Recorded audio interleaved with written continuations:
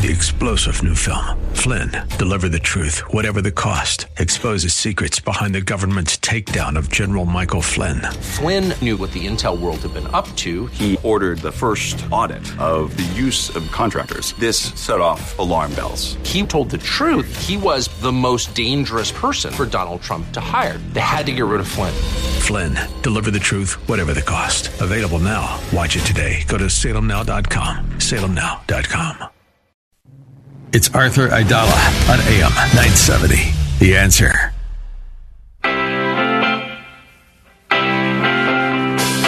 This is the Arthur Aidala Power Hour with quintessential New Yorker, attorney Arthur Aidala, New York's go-to lawyer. He's here to share his stories from in the courtroom and around the city, with interviews from high-profile guests and everyday folks calling in to talk about everything from politics, lifestyle, health and wellness, and more. And now your host, making the case for the city he loves, attorney Arthur Aidala.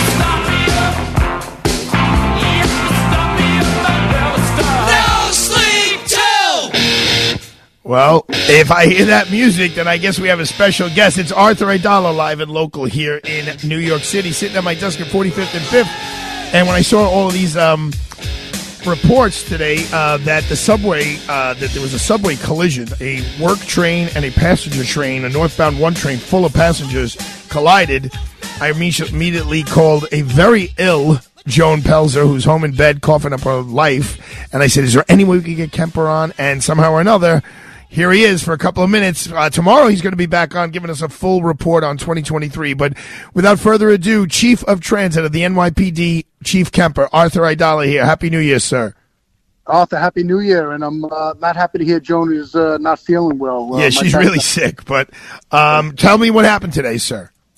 Yeah, so I'll get right to the point. Just about 3 o'clock this afternoon, we had two transit canine officers who were present at the 96th Street station in Manhattan. They're in the mezzanine area when a male approaches them and tells them that two trains crashed or collided downstairs on the northbound side of the station. You know, the canine cops went downstairs, right away. Were there within seconds. And what they came upon was, two trains side by side. Half of both the trains were in the tunnel. The other half were, outside the tunnel next to the platform. Turns out they were both derailed also, subsequent to sideswiping each other as they were both entering the tunnel at the same time. How that sideswiping happened is, unknown really right now, to be determined. That's being investigated by the MTA. But one of those trains was occupied. And acting as a commuter train, a number one train, a northbound, maybe about 300, give or take, people were on board that train. And the other train was an out-of-service train with no civilian passengers on board. Maybe 3 or 4 MTA employees were on board. Our cops went on the train. They came upon, multiple people injured. Arthur, fortunately, no one was seriously injured. As a result of this incident. But they, rendered aid, requested assistance, got EMS there. And then what our responding cops, along with our counterparts in the fire department, got everyone else off the train to safety. So, that's basically what happened. And again, fortunately, no one was seriously injured, Arthur. I saw about just short of maybe 20 people were injured and taken for treatment.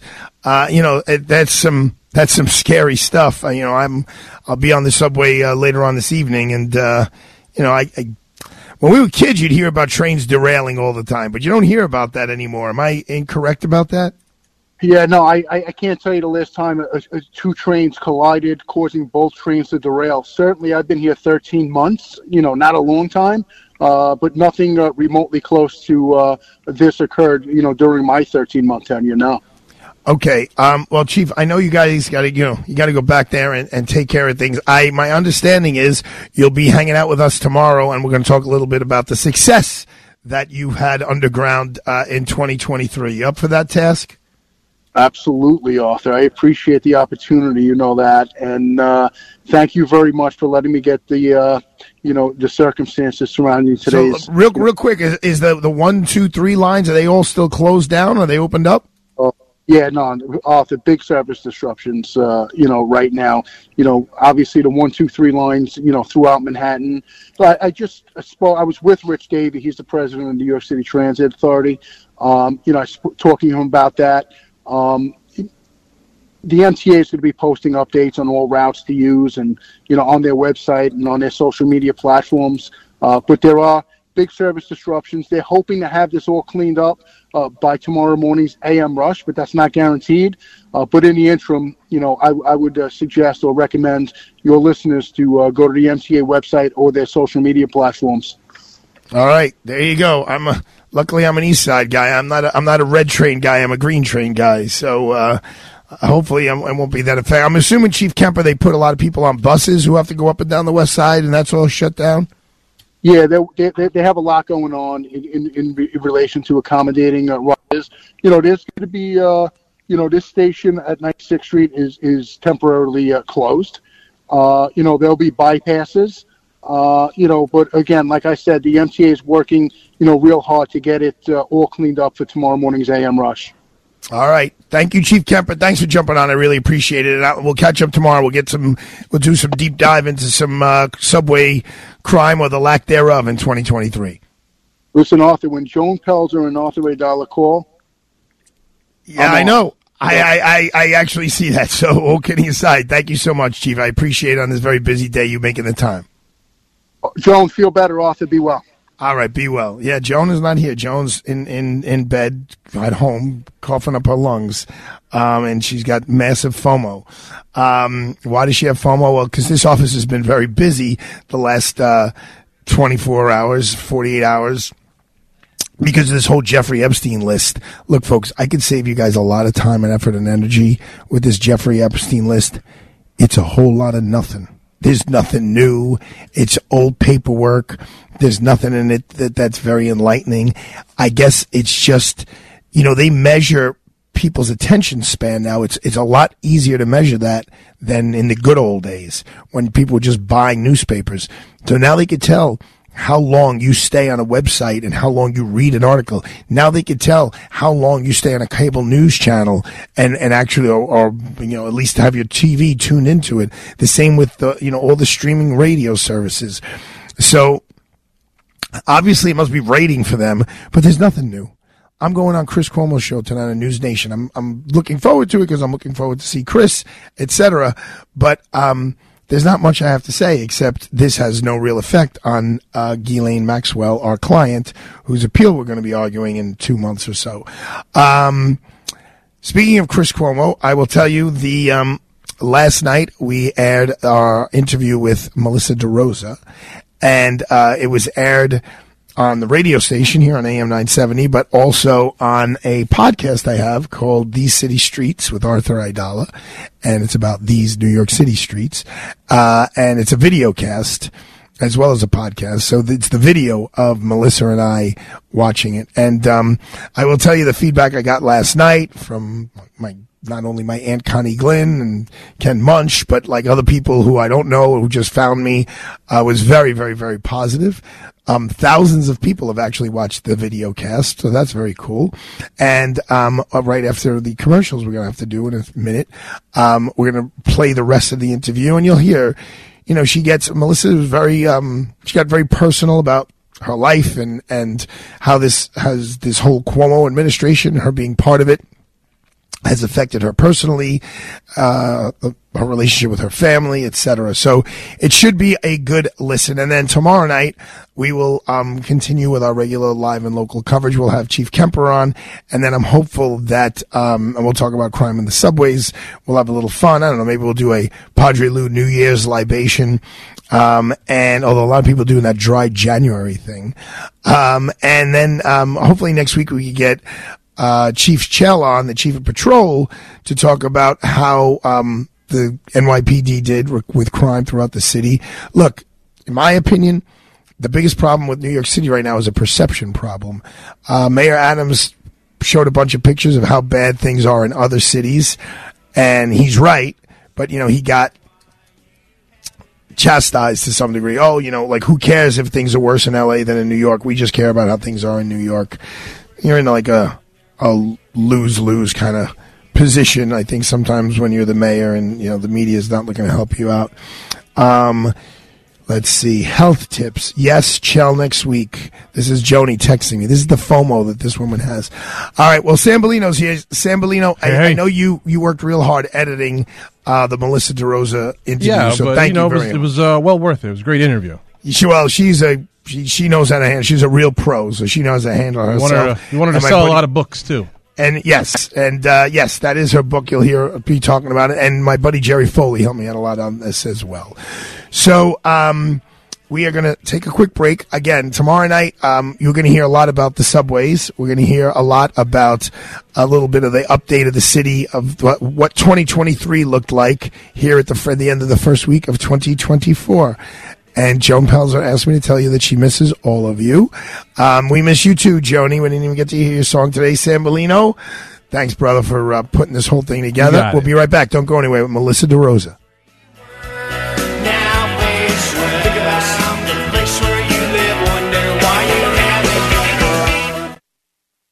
This is Joe Piscopo. The following is a Medical Minute sponsored by my friends at InfuCare RX. InfuCareRx.com. Improving quality of life, one patient at a time. The holidays are a time when family and friends come together to celebrate traditions. Did you know that our team at InfuCare RX can help you or a loved one receive safe and cost-effective infusion therapy services in the comfort of your home? Our entire team of clinicians and medical professionals are here to help you receive the infusion therapy services that you need to stay well. One simple call to InfuCare RX may make this holiday season a little brighter for you or your loved one. Call InfuCare RX today for more information at 877-828-3940. We wish you a very happy and healthy holiday season. This Medical Minute is sponsored by InfuCare RX, and the information, comments, or views expressed by the guests are their own and do not necessarily reflect the views of InfuCare RX. Please consult your medical professional for any medical questions, opinions, or guidance. Hi, it's Arthur Aidala, here to talk to you about Bay Ridge Honda, run by the fantastic Sabah family. The Sabah family that I have known since my dad walked in there in 1980 and bought a Honda Accord for my grandfather. My sister's gotten cars there. My brother-in-law's gotten cars there. And you know why? Because the Sabah family makes you feel like you're part of their family. Bay Ridge Honda has New Year's deals. You know, we all make New Year's resolutions. Quit smoking, get more sleep, drink less. How about a New Year's resolution of a new car? At Bay Ridge Honda, they have brand new 2024 Hondas under MSRP, and they're offering lease loyalty bonuses. Finance rates are available. No payments until March of 2024. Best prices around. They will offer you top dollar for your trade-in. So visit the Sabah family at Bay Ridge Honda, 4th Avenue and 88th Street in Brooklyn, New York, or online at BayRidgeHonda.com. 4th Avenue and 88th Street in Brooklyn, New York, or online at BayRidgeHonda.com. Gregory Floyd, host of Reaching Out, gets answers to the tough questions from people in the know. Joining us is Councilman Ben Karros. What do you think about the labor movement post-Janus? What are you hearing? I've spoken to public service labor unions all over the city and state, and they are telling me that they are stronger than ever. Members of labor know what's at stake, and they're not falling for any of the stuff that's coming out of Washington. They know that Janus was an attack on labor, and frankly, they know that no one's looking out for them other than their labor union. So I see folks getting more involved, and I think that if labor members get involved in their unions, I think that you can define who will be the next president of the United States of America, the next mayor of the city of New York, the next borough president in Manhattan, and the next council members, because everything's up for grabs. It's Reaching Out with Gregory Floyd at a new time, Saturday afternoon at 2:30 and again at 9 p.m. on AM 970, The Answer. Let's talk about Connors and Sullivan. We all know that planning for the future is important. Are you and your family protected? If you're not around to make the decisions, who will? Are your assets protected from probate and nursing home costs? The time to plan is now. Correct. On my birthday, on your birthday, the soonest possible. That's the way to go. You may need a will, a trust, a power of attorney, a healthcare proxy, a living will, an estate plan. The goal of Connors and Sullivan attorneys is always the protection of your rights and interests. They've been helping people like you plan their estates and protect their families for over 40 years. So visit them for a free, no-obligation consultation. Call Connors and Sullivan today to schedule a free in-person initial consultation with an attorney at any of their convenient locations in Brooklyn, Manhattan, Queens, and Staten Island. Call 718-238-6500. That's 718-238-6500. Or visit their website, ConnorsandSullivan.com. And remember what Mike Connor says, the biggest mistake when it comes to estate planning is not planning at all. Listen to AM 970 The Answer on Alexa, TuneIn, iHeart, or Odyssey.com.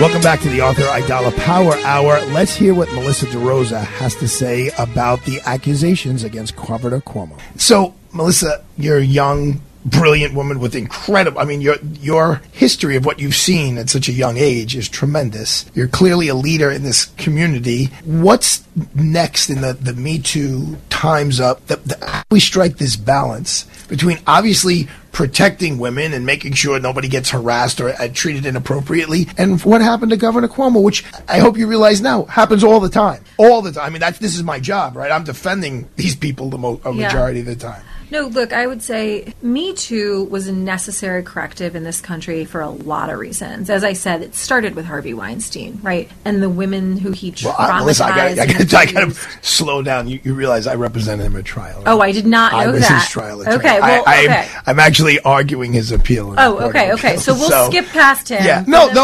You can't listen. You can't skip past him. And if we're really being honest now, it technically didn't really start with Harvey Weinstein. It started with the most powerful man in media. Who was the most powerful man in media? Who was it? Roger Ailes. Roger Ailes. You're right. It did start with Roger And now Ailes. Roger wasn't accused of touching anyone. He was accused of saying, you and I should have had sex a long time ago. It would have been better for you. It would have been better for me. And then shortly thereafter, that person didn't get the ratings. It was proven she didn't get the ratings. But during the period of time, there were all kinds of emails showing he was trying to promote her. He was trying to elevate her ratings. And then his team was like, look, she's just not rating. We got to get rid of her. And then she handed over this tape, and he was gone.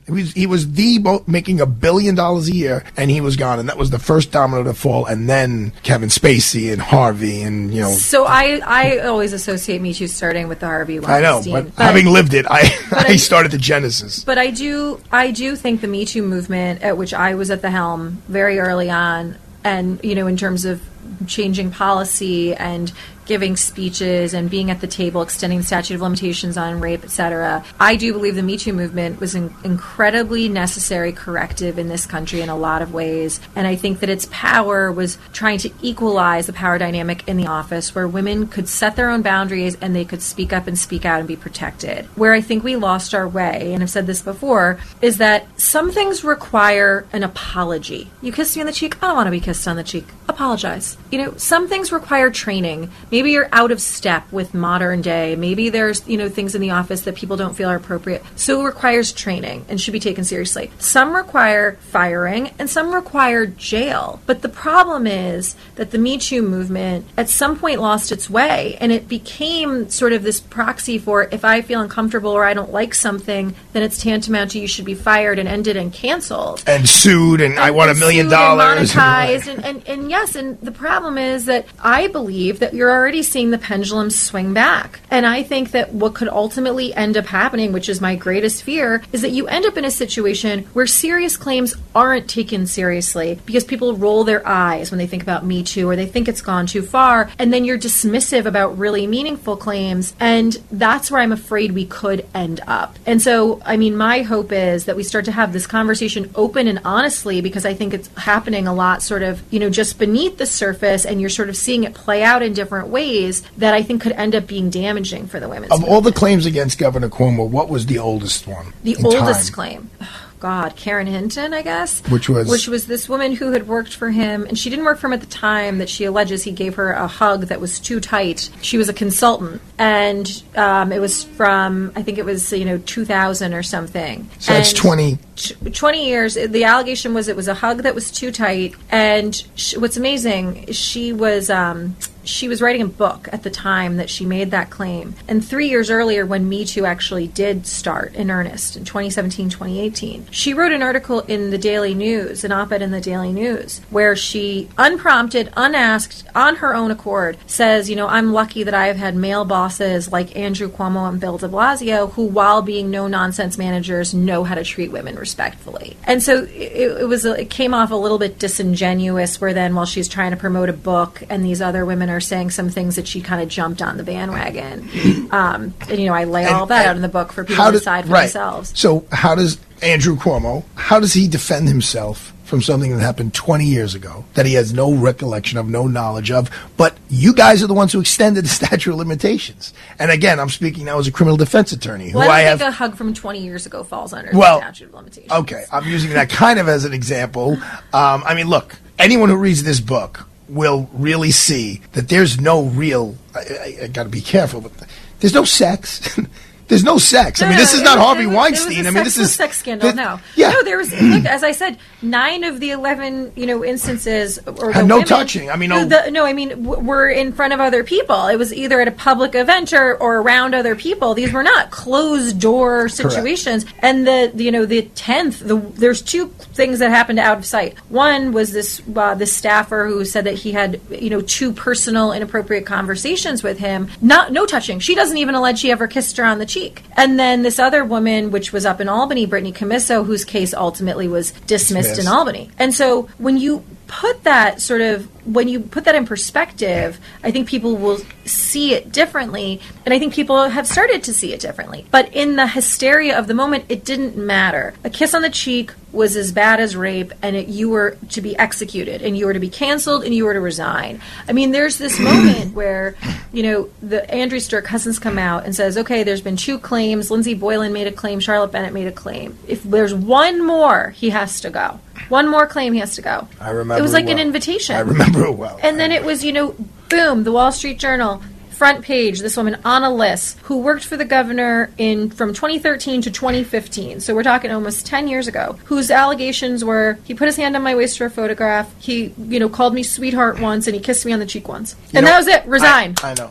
Melissa, what's very interesting for me, even at this moment, after having gone through the book, is that even though we didn't know each other, in a weird way, from what I do, you guys were kind of my adversary. I'm like, why are they making it easier to bring the really maybe the worst claims on the planet besides actually killing somebody? Why are they making this so much easier? And now that you see how these things can be abused, I sense from reading your book and hearing you speak, and even hearing the governor speak, I'm not going to say you have any regrets, but you probably are a little bit more aware of how people can misuse. I'm not saying you guys were coming from a bad place when you did what you did, but how there probably should be more safeguards along the way. Like, hypothetically, in the state of New York, you do not have to have corroborating evidence for a sex act, right? It's just 2 people in a room. But a law could say, if it's a sex act that happened 10 years or more, we're going to keep the statute of limitations open. But you have to have some form of corroboration. Not necessarily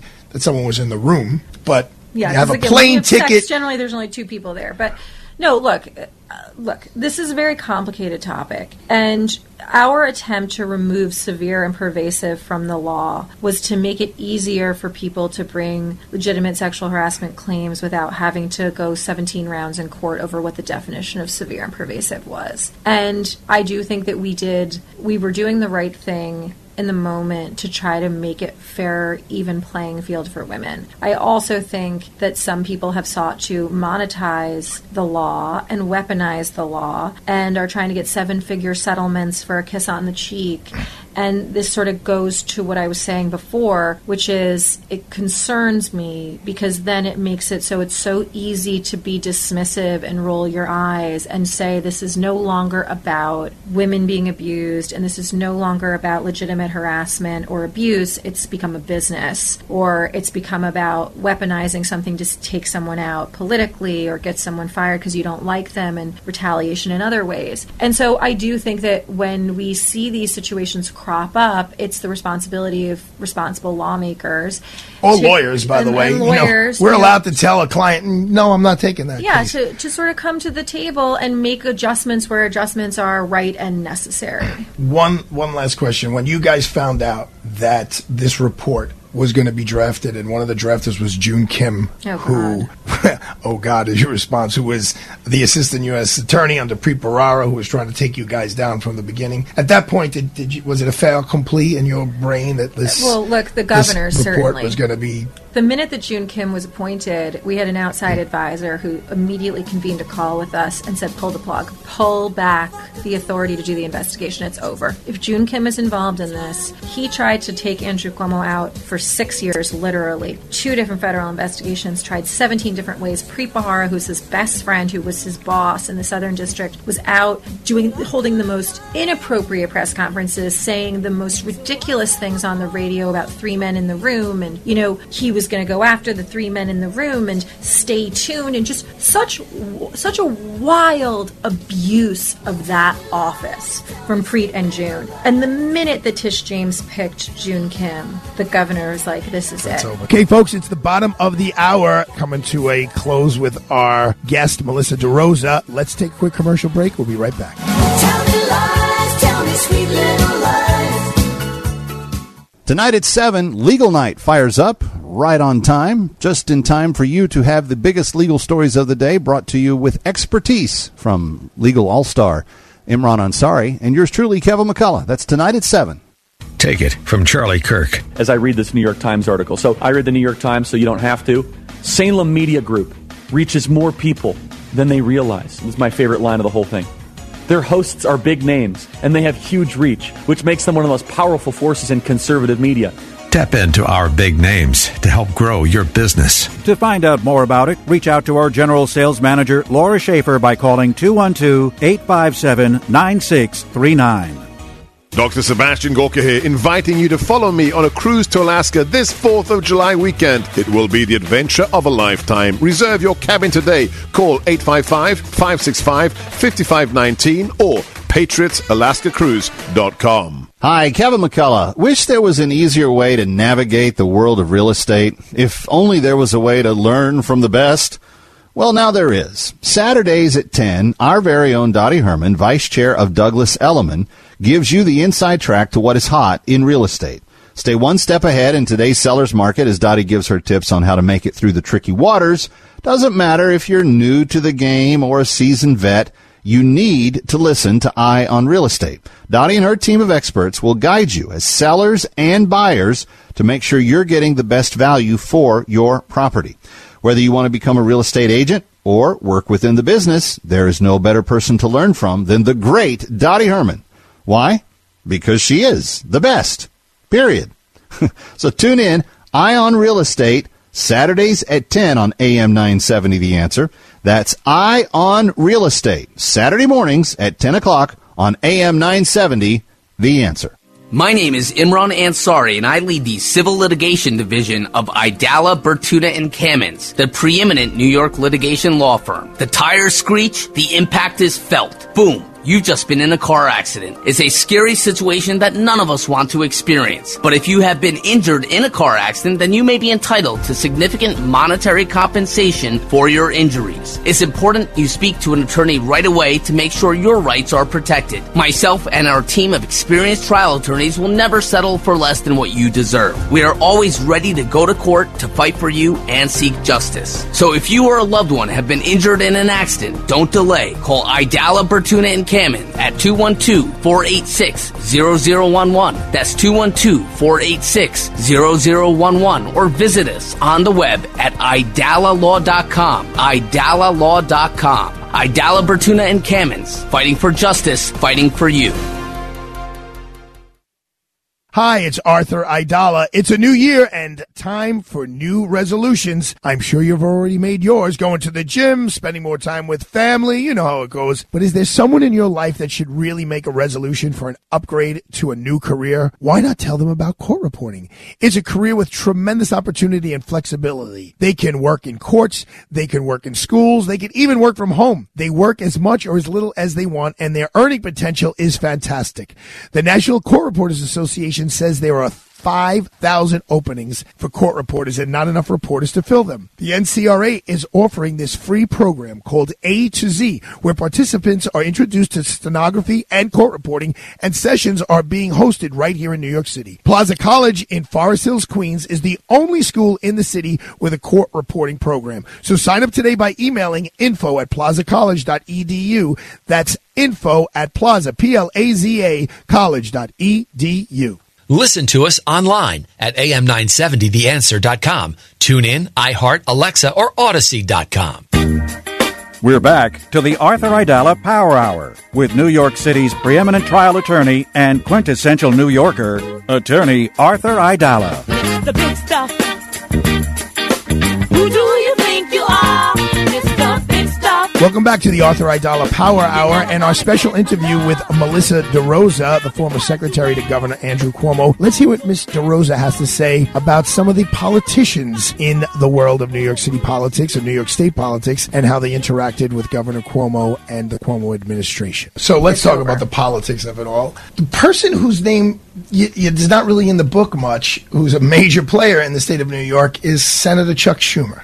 Yeah. So what is Melissa, I mean, you know, you're talking about major events in this book, and maybe there's a passing reference to Chuck Schumer. Yeah. Talk to me, Melissa DeRosa, about Senator Schumer. You know, look, there's not much to say, in my view, about Chuck. He, I think, sort of weaponized, politicized Me Too. He called for the governor to resign very early on. It had nothing to do with Anna List getting a kiss on the cheek. You know, I see Chuck Schumer at plenty of parades and press conferences embracing constituents, and there's an entire New York Times story written about his matchmaking in his office and trying to set people up and talking about their personal lives and encouraging romance and all kinds of things. And so, you know, Chuck Schumer called for Andrew Cuomo to resign because Chuck Schumer didn't like Andrew Cuomo. It had nothing to do with principle. And you can sort of see that across the river, right, in New Jersey, how it's like everyone in the Senate is calling for Menendez to resign and Schumer's not going to do it. Why? Because it could potentially jeopardize his, you know, his power. And, you know, and this is his good buddy. And, you know, look, as I say in the book, you can sort of draw a straight line for people's calls to resignation to their own personal and political motivation. So you said that Chuck Schumer doesn't like Andrew Cuomo. No, I mean, look, for years, and it's not a secret. Come on, give me a little, because it's not in the book. So come on, give me a little exclusive here. Give me something. The two of them did not.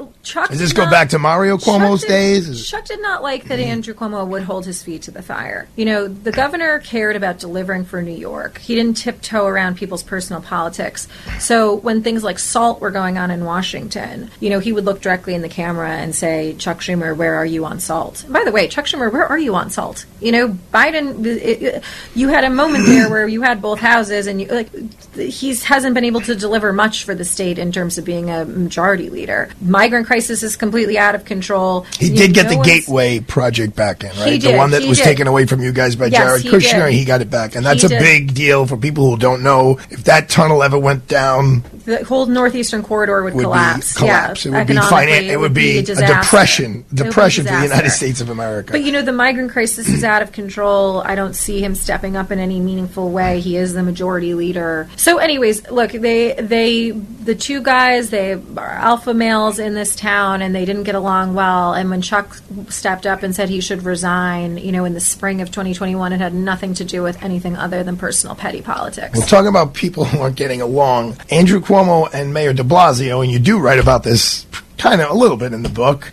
I mean, they know each other a long time. Andrew gave de Blasio his first big job when he was the HUD secretary. To the best of my recollection, though, although, and you write about this in the book as well as you guys got along very well with the Bloomberg administration, before de Blasio was even sworn in, it seemed like Governor Cuomo was already ripping on him and ragging on him. You guys kind of stole pre-K away from him. And no, that's not true. Look, de Blasio wanted pre-K, but really he wanted the tax. He wanted the tax on the rich. And the governor did not believe and does not believe in taxing people for the sake of taxing them as a part of a political slogan. He was very concerned about driving out high-income earners in New York, which make up, 50% of our base. Of the money that we take in is, it's like 5% of people yield, 50% of our tax revenue. And so when de Blasio came forward and wanted to do universal pre-K, which, by the way, incredible, laudable goal, and he wanted to do this millionaire's tax to pay for it, the governor stepped in and said, I'll do you one better. We'll do it, and the state will pay for it, and we're not going to have to raise taxes because we have the money for it. And then it got into this,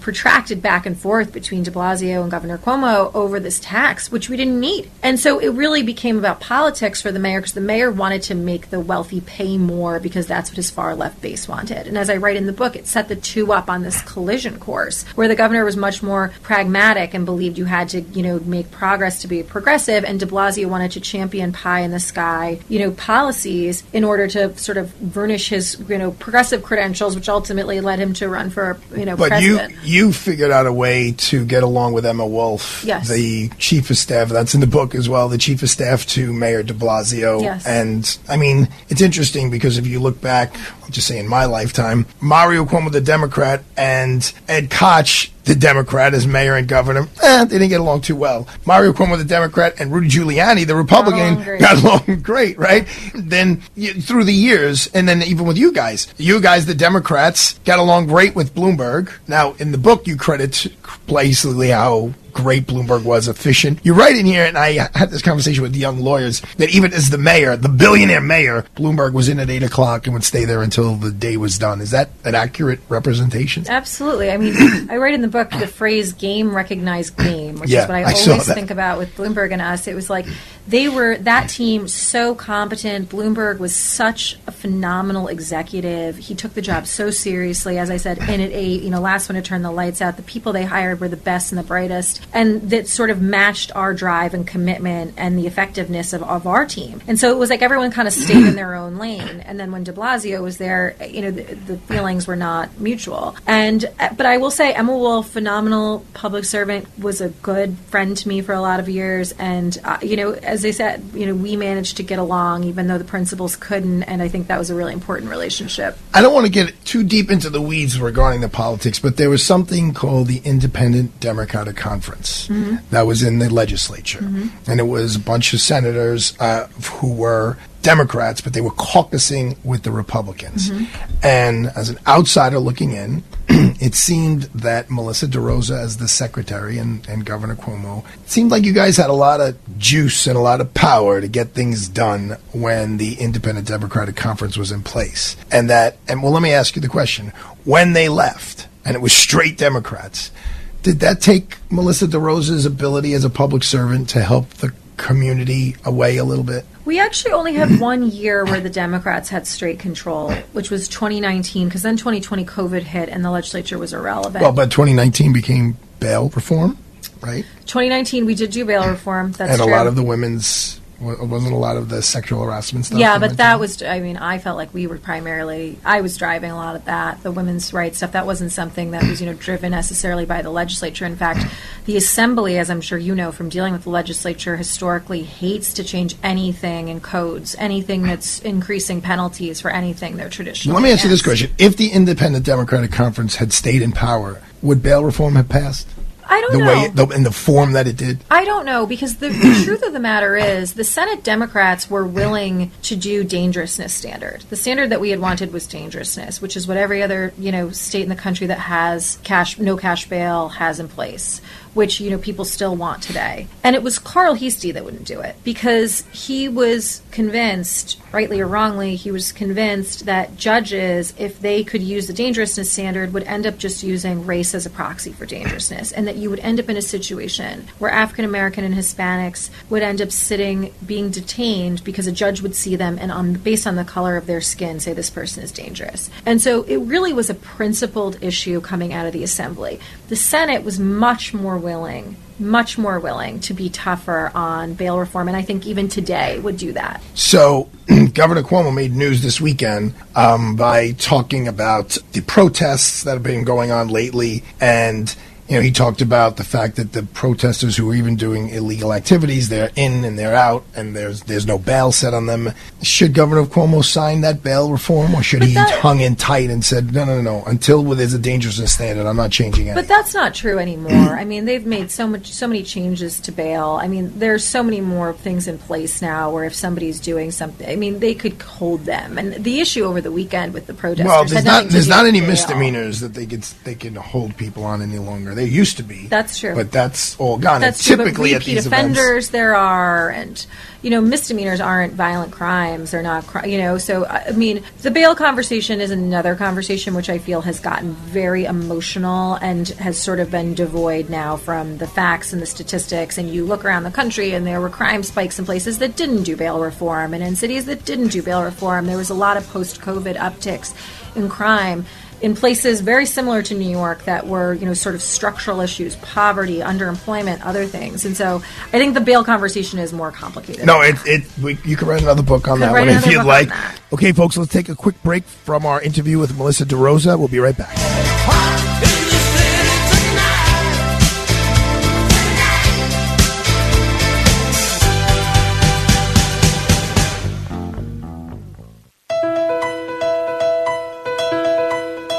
Hi, this is Judge Kamins, a partner at Aidala, Bertuna & Kamins, and where Arthur Aidala of the Arthur Aidala Power Hour works at his 24/7 day job. In 2014, I retired from the bench to join ABK, which is a full-service, preeminent boutique firm that has been helping New Yorkers when legal problems arise. ABK is uniquely qualified to assist New Yorkers who have a wide range of legal problems, from personal injury claims and civil litigation to criminal defense and trusts and estates. I personally work on appellate matters, attorney disciplinary matters, and complex legal issues with a dedicated group of attorneys who provide a team approach to each case. There is no legal problem too big or small for this talented and hardworking legal team. So when you think of the Aidala Power Hour, also keep in mind ABK, the Power Legal Firm.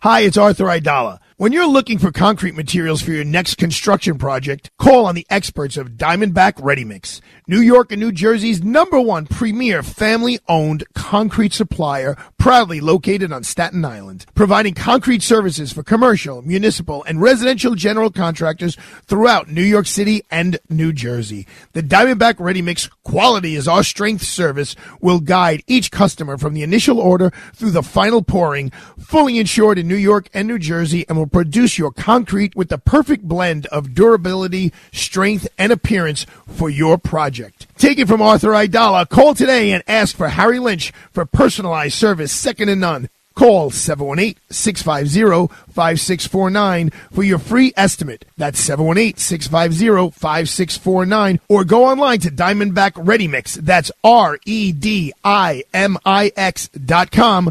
Diamondback Ready Mix is a DeFazio Industries company. Kevin McCullough is next on AM 970. The Answer.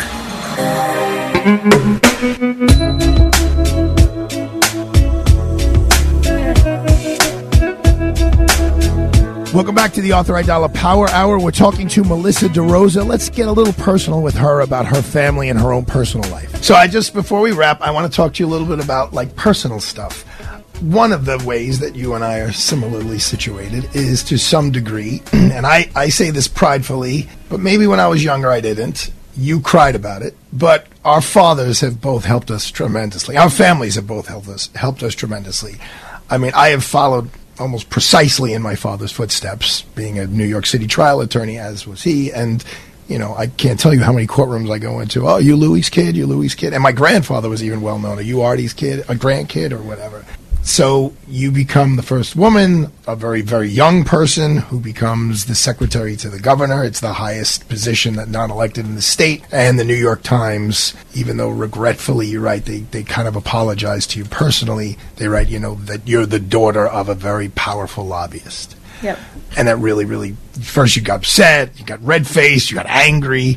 Now that, you've accomplished everything that you've accomplished. That was day one, right? Now that's now does it bother you now that they associated you with your father and your accomplishments? You know, it's not about being associated with my dad. I'm so proud of who my father is. I'm so proud of where I came from. I mean, I won the lottery with my family. It was that I felt as though, you know, no matter what I did, no matter how many years I worked, no matter how many glass ceilings I punched through, no matter how many accomplishments I notched, I was always just seen as sort of daddy's little girl. And in the eyes of people in Albany, you know, there was one time, I didn't write in the book, I get into this argument on Twitter with a Republican senator, and he tweeted back at me and said, "Your father taught you better than that." And I said to him at the time, would you say that to Bill Mulrow or Larry Schwartz or Steve Cohen, you know, any of my predecessors who were men? Would you say to a man who's 60 years old, your father taught you better? And so, you know, to have it come from the New York Times in particular, and that headline just felt like when they saw me, the singular thing they saw was that I was the daughter of an Albany lobbyist. I mean, look, I see where you're coming from. I guess I'm a little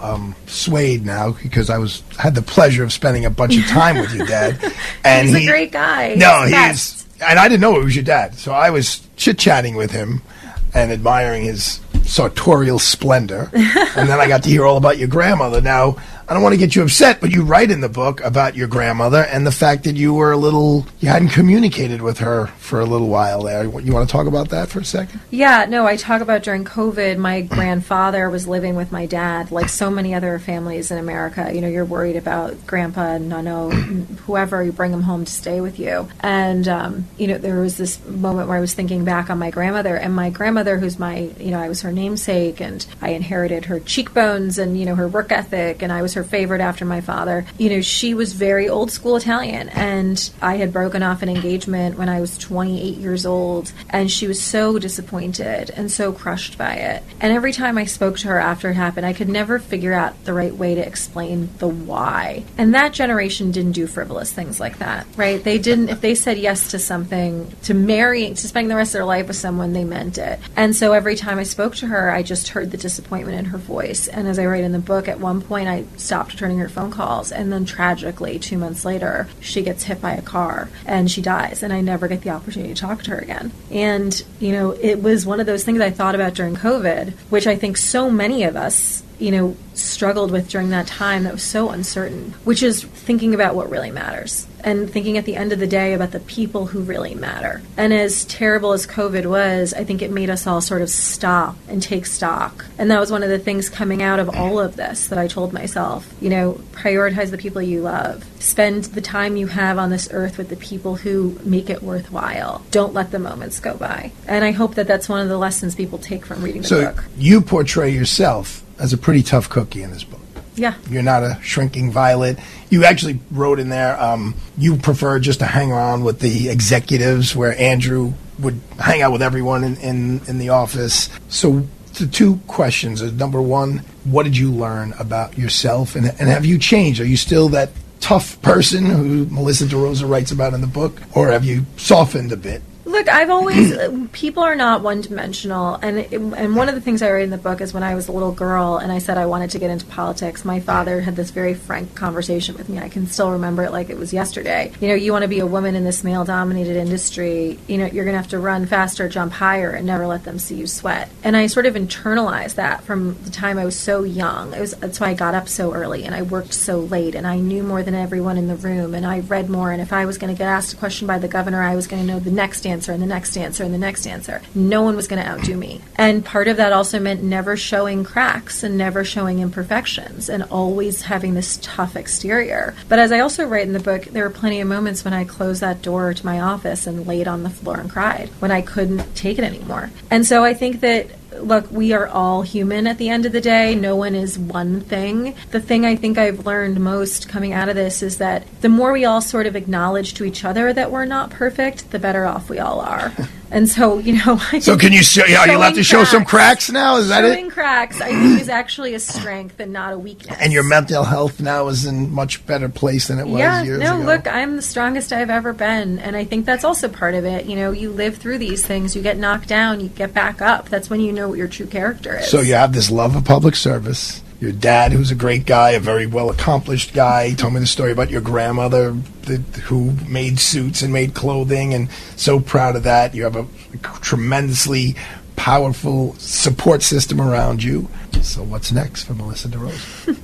You know, that remains to be seen, but I love public service. I love government. And do you love it enough to be the candidate, or do you want to be the person behind the scenes who often has as much power, if not more, than the candidate? Someone told me at a very young age, it's not that important to know the person. It's important to know the person's person, because that's the one who actually gets things done. Yeah. And I heard that about you through the years. Like, Cuomo will do whatever. If you really want to get it done, you got to get to Melissa. I'm not sure how you'd feel about that. Well, but it's the truth, right? I mean, he's out there doing other things, and you're behind the desk getting things done. No, look, I mean, Andrew Cuomo was behind his desk getting things done too. He is the most active worker as a principal I've ever seen in politics. Well, I heard you say that the staff was on call 24/7, 365. Yeah, that's right. And I mean, look, as I also say in the book, I never pushed anyone harder than I pushed myself, and he never pushed me harder than he pushed himself. That was just the work ethic in the office. But, look, I'm thinking about it. I'm very critical. Thinking about being the candidate? Yeah, I'm thinking about it. I mean, look, I'm very... I mean, you've seen the ugliness of it all, Melissa. Well, and you know what? I'm still here. If you're... And that's the thing. Okay. It's like, when you've been put through the ringer like I have, there's something liberating about that. Because it's like they've tried with everything they can to kill you, and you learn you can survive, it's a very powerful thing. And it just puts things in perspective at the same time. It doesn't upset me anymore. New York Magazine writes a nasty article. Okay. Great. And on to the next. You don't let these things bother you the same way once you've been through them before. And there is something very empowering about that. And I love this city and this state and this country. And I'm very critical of a lot of people who are currently in power. And at some point it's put up or shut up. And I know that too. So, I'm thinking about it. I'm looking around at all of this, and I'm figuring out what's next for me, but I'm not ruling it out. Well, if you want to know who Melissa is, I mean, you are very honest and very vulnerable in the book personally. You spoke about a lot of things personally, but then you spoke a lot of logistics and how the government works. I would love to see you write a book from day one till the beginning of COVID and all. There was a lot of stuff you guys did in all of those years. Yeah. And how you get it done and how you negotiate all the different players and all the different and the campaigns and raising money. I mean, you were involved with the Obama administration, the Biden administration. I mean,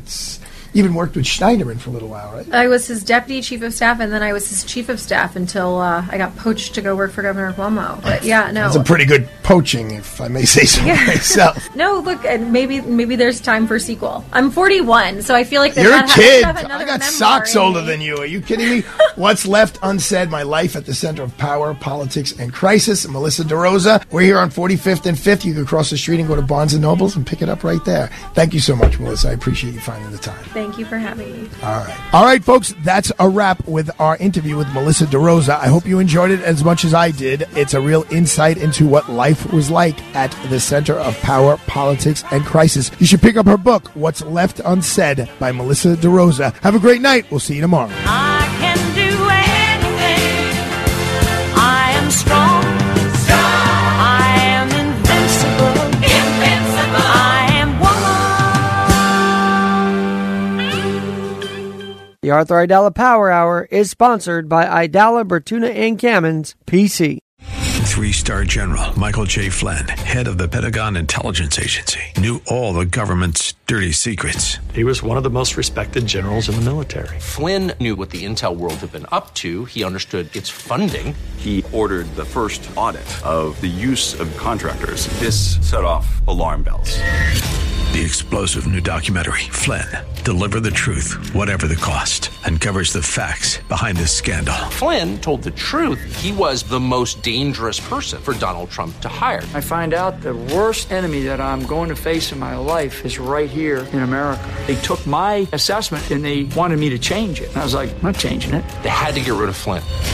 With in-depth interviews, archival footage, and never-before-seen personal records of the man behind the headlines. I just felt like I was drowning. Flynn, Deliver the Truth, Whatever the Cost. Available now. Watch it today. Go to salemnow.com. salemnow.com.